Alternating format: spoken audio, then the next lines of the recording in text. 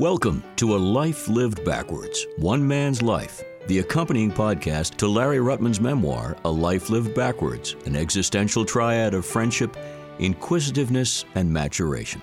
Hi there, I'm Jordan Rich with a pretty easy task and a fun one at that. I pose questions to Larry, and with that razor-sharp memory of his and a great talent for storytelling, well, you just have to settle back and enjoy the ride. In a previous episode, Larry, we talked about publishing Intimate Conversations, the book about classical music.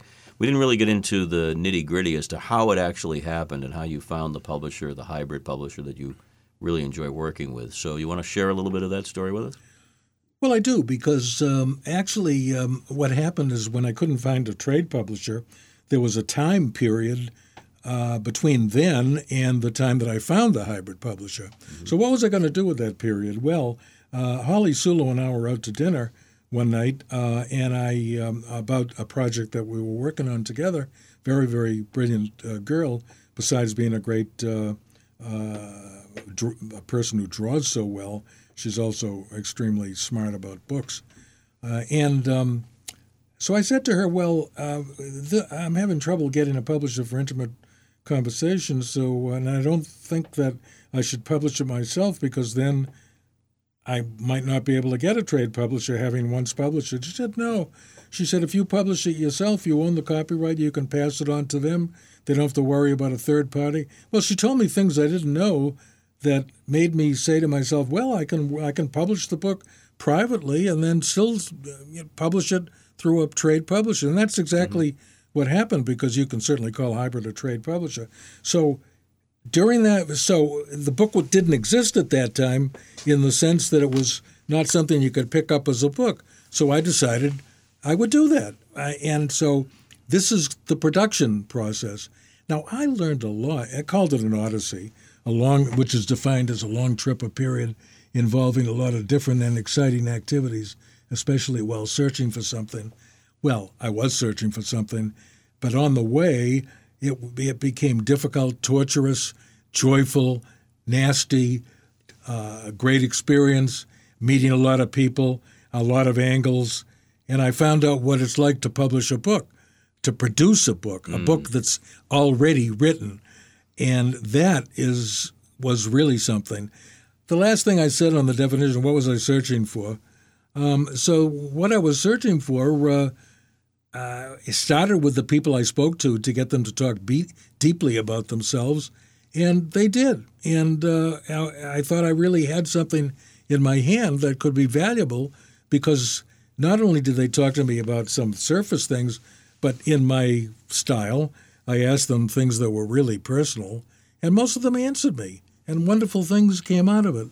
So that, so I would call that what I did with the artists, pre-production, and there were, great people. I've also mentioned Kathy, they talk to you, but you have to have transcriptions of what they say. Exactly. And those transcriptions have to be accurate. And Kathy Janess, who was my legal assistant for many years, did most of the transcriptions. You did the interviews on tape, correct? I did it with a digital voice recorder. Right. You did it with, which is the way to do it, and then she transcribed the tape. Yeah, the digital tapes. Yeah, she gave me, like a transcript. Perfect. You're a lawyer, that you're used to that. And she worked for me for so many years. She's used to a lawyer. Right. And she's so then. Toward the end of the book, in order to, I had avoided writing an article on Rand Blake, the famous pianist. Now, why did I avoid it? Because Rand speaks like no other person in the universe. He has a way of talking that most people would have trouble understanding what he's talking about, because he goes from place to place and a lot like his music. Yeah, a lot like his music, right? So that, but I ran into at Symphony Hall, I ran into a young woman who was a Harvard graduate. Janice Tsai was her name, Tsai, and was brilliant, and was doing some photography for Ben Zandy, the famous conductor. Oh, sure, yeah. And we got to talking, and I told her that I hadn't quite finished the book. What happened with her is that she and I worked together. It was the most intensive 12 days of my life. She was at her home, and I was at mine, and most of the time we were conversing by email, and there were literally hundreds of emails in that 12-day period, and through her, I was able to, she copy edited the book, she did all sorts of things, and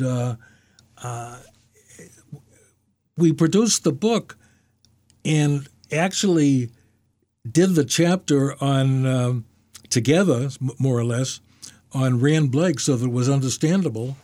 And I think that that was one adventure. Well, there were several others. I think probably to keep going in this fashion by sort of giving you a monologue of all of them is not necessarily the Well, best. let me ask you a couple things because I'm familiar with the book. I read it, loved it, and we talked about it on several occasions, both on and off the air. So you had the interviews, you had them transcribed. What was your next step after the transcription, after you were able to examine it? Did you have to then create the what we call in the radio world the wraparounds, your part, writing in your part and interspersing it with the dialogue that you had? How did you construct the chapters? I just took it person by person. I looked at the transcript that had been provided to me. It's very important to me, and people have remarked how they like it, that how you start a chapter and how you end a chapter. I think the first paragraph or the first few lines or the last few lines are very important. I developed in my mind how I wanted to present that person, how that person had impressed me, what I thought were the key points in that person's life, how I could bring home to the reader what that person, composer, instrumentalist, whatever, whose name they probably had heard, what was the best way to show them as a person, and through the words they had spoken, and through my remarks, either asking them the question or answering what they said to me, or sometimes in the third person by interspersing comments. I would say this, that my style of writing is strange, maybe. I really don't know what I'm going to say when I start. I mean, I write that first sentence. Stream of consciousness to a certain extent? Yeah, not exactly. Yeah, you could describe it as... Well, you have an idea, a direction, and then the words come, and then do you edit a lot, self-edit as you're going? Oh, yeah. Well, my usual approach is to write the article in one fell swoop, as it were. Right. Do a first draft, in other words. Do a first draft. Yeah. And that is sort of a stream of consciousness. One of the things that I do, and I'm not a writer to your extent in terms of books, but I found it really helps me to read aloud what I've written, to read it out loud, to speak it. And if it speaks to me and if it sounds right in my head, then I'm going to go with it. If not, I make the changes. Do you ever do that? Well, if I ever did that, Lois would say, shut up. He never stops talking about himself. I can hear her now. I mean, we all have our ways of doing that kind of thing. And tell me more about Holly, because Holly is the caricaturist who drew the beautiful pictures of each composer. I will. I just want to finish up by saying what I do is there is sort of a stream of consciousness. I never get writer's block, and usually having the idea in my head, then it'll flow out of me. I mean, nothing would flow if I didn't have a notion of how I wanted to write it, but on the other hand, I don't have the words formed. Yeah, I don't think any writer is that prepared to have everything. No. I start writing and the words come. Yeah. And then you say, how does it reach final form? I take the first draft and I copy edit it. Mm-hmm. If this word is wrong, I change it. But mostly it's the same. Yeah. And I put in the commas and I make sure the spelling is correct, the spacing. Do you, by the way, agree with me that legal training, going to law school, is not only helpful for law, but helpful in terms of any kind of writing? Yeah, I think it's helpful for writing, and it's also helpful for logical thinking. Yeah. And I always think to myself, how can I solve this problem? What can I do to get from A to Z? So that, I tend to be fairly quick on the trigger, but I've learned practicing law that sometimes you just lay back and think a little about it. So now I want to circle back because I'm curious. Holly is the artist. I'm curious. Did you write the book first, have it all written manuscript-wise, and then apply Holly to this task? How did she do the work that she did? Did she work from photographs? Did she work with these individuals? Or? She's an amazingly quick study. I think the book was in existence, and I picked out parts that I thought that she might be able to illustrate successfully. Now, there was one, for example, I did a piece on Henry Louis Gates, the guy that Finding Your Roots. Exactly. And he became PBS. a very good friend. He's a wonderful guy. And so I showed Holly a couple of pictures of Henry Louis Gates. She never met him. And I said, will those help you? And she took those. And the background in each of those, she drew the picture. It looks so much like him, and it's so complimentary. And it's such a wonderful picture of Henry Louis Gates. But in the background, it shows you how bright she is. Instead of the background that was in the picture or the pictures that I showed to her, she drew a bookcase with books in it and stuff. I mean, put him in his natural milieu. Right. And then another amazing one, I can think of several. Another amazing one was my mother. Okay. My mother was gone by that time. She was 96. But this memoir is going to have wrapped around it from front cover, spine, and back cover, I think the picture you've seen of my mother's family of 70 or 80 people at a wedding in Nantasket in 1935, and my father is in it, her brother is in it, her mother, my grandmother is in it. I'm 4 years old back in Brookline. Somebody is watching me. I wasn't there, keeping me from doing whatever kids do in their pants. So I looked at, so I didn't know this existed, but when I saw it, I said, "Oh my God, this is the perfect wraparound this is the perfect cover from edge to edge for this memoir." Yeah, it's funny how that happens. You find something that, and I love the fact that it's a wraparound. It goes from front to back. Oh, it does. It's got 70 or 80. 60, 70, 80 people in it. And the family had only come in 1895. This is 1938. And the Granberg family, they're already a very successful family. Mm-hmm. And I knew some of the people in the picture later. Of course, most of them in the picture are gone. But anyway, there's a picture of my mother there. And at that time, she probably was born in 1905. That's 1938. So she was 1905? 33. 33. And she's sitting there in a hat. And my grandmother is next door, and up in another row is Sel, my very handsome guy. He's in the memoir too. Is up there, and my father is in the. He'll be on the spine of the book. So I give it to Holly, and I say, "Well, that's what my mother looks like." And so the story that I was referring to was when my mother was standing on the porch of the apartment building during the 1938 hurricane, and I was outside, I'm 7 years old, and I'm yelling up, "Hey, look at the trees falling! Wow, this is really fun! The wind!" And she was beside herself. Of course. Get up here! So Holly drew my mother, and I looked at it and I said, "Holy God! That looks like my mother." Captured her, not only drew her visage, but in that particular point and place and time? Yeah, she put behind my mother the storm, the hurricane. Amazing. And that was a great picture. And so I said to Holly, I'm going to use that for my mother instead of a photograph. I mean, my mother was considered a great beauty, okay? 1905, she was dancing on the roof of the Ritz. Plaza or whatever, the one that became the Ritz. And they had a roof garden.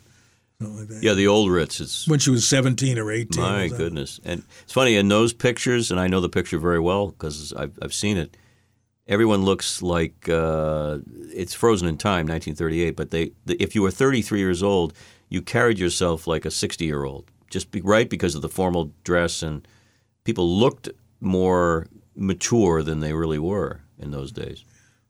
Probably. My father always wore he became very successful early on in the retail shoe business. Yeah. And of course, at that time at 7, to me, I can remember the hurricane, of course, because it was ferocious, but I didn't think of it as deadly. Well, those were the years before they started naming them in the 50s, right? 1938 hurricane. Nearly 1,000 people were killed throughout New England. And Rhode Island especially. There was no indication. We didn't have satellite. We didn't have weather prognostication like we do today. No. Just came and bang. And Yeah. my father, who is slightly older than you, but in the same general age range, said same thing. He was outside having a great time, and his mother was calling him in. Come in. What's the matter with you? It's crazy time. Well, I think you're right about prognostication. I think the storm came to land sort of surprisingly. Yeah, it didn't provide warning to science in those days, but you survived, Larry. So here's another one. When Lois and I were in Spain, and she found a necklace in a joyeria, a jewelry store. I've talked about that. Yeah. That she wanted. It was a beautiful necklace, and so we didn't buy it at that time. She was pretty upset with me for not buying it, so I had to go jump through hoops to get a hold of the guy in one of the hotels that was the guy who took care of the customers. What do you call them? And you go to a desk and he tells you Concierge. Yeah. I had trouble with the word the last time, concierge. And so that, but we got her the necklace. And so anyway, in telling that story, I forget how it happened because did Holly actually see the necklace? Or was she just going from Lois's description of it? I'm not quite sure. But amazingly, she drew the necklace. It's a beautiful picture of the necklace lying in the box, appropriately with curves to give it, personality. And so that was another one she did. Well, before we wrap up this episode, it's very important to remark on the fact that you surround yourself with creative people who know what they're doing. That's a big step in the right direction, right? I mean, if you had anybody but Holly, you might still be working on the caricatures and the pictures. I'll tell you something about Holly to close this off. Now, Holly is a super intelligent person. She also is like an artist. It's tough to pin her down. Sometimes it's tough to contact her. And so even now I'm trying to contact her and I'm having trouble contacting her. But we're great friends because we've never had a pause in conversations, and we've spent time together. I told you about being with her at dinner, and other times we've met, and it's always easy to talk to her. But she is like an artist, like a temperamental, or not temperamental, maybe that's the wrong word, an artist who's has her own mind about the way she wants to live her life. And that's okay. In order to I found her work, and I got in touch with her, and she met over at the Harvard bookstore where she was working, and we got along great. And then all of a sudden, silence for 7 or 8 months. I wrote to her, and then out of no place, she comes back into my life, and at that point, did all of these caricatures, and then. So that is like an artist would act. It sounds very familiar, especially visual art. Oftentimes these wonderful folks need to have their privacy and their time alone to do what they're doing, and sometimes they lose track of time. I'm not saying in her case, but it's amazing. Well, whatever it is, let me put it this way, that I recognized her ability, and I was persistent in trying to get her to recontact me. Finally was successful. And I would say this, that I was so persistent and such a pain in the rear end that she finally got in touch with me. And herein lies the success story of Larry Ruttman. You've always been a pain in the rear end. That's what propels you forward, but we love you anyway. Well, I would say that my byword is to succeed, be a pain in the ass. Yeah. On that note, we'll join you next time. What a way to wrap up a podcast. I thought it would be. This has been A Life Lived Backwards, One Man's Life, the accompanying podcast to Larry Ruttman's memoir, A Life Lived Backwards, an existential triad of friendship, inquisitiveness, and maturation. You can subscribe and download this podcast, available on all podcast platforms. For information on Larry, his books, lectures, and much more, visit the website LarryRuttman.com. Also, check out the extensive Larry Ruttman page on Wikipedia. This is Jordan Rich, inviting you to join us again next time as Larry shares more stories about friendship, inquisitiveness, and maturation on A Life Lived Backwards, One Man's Life.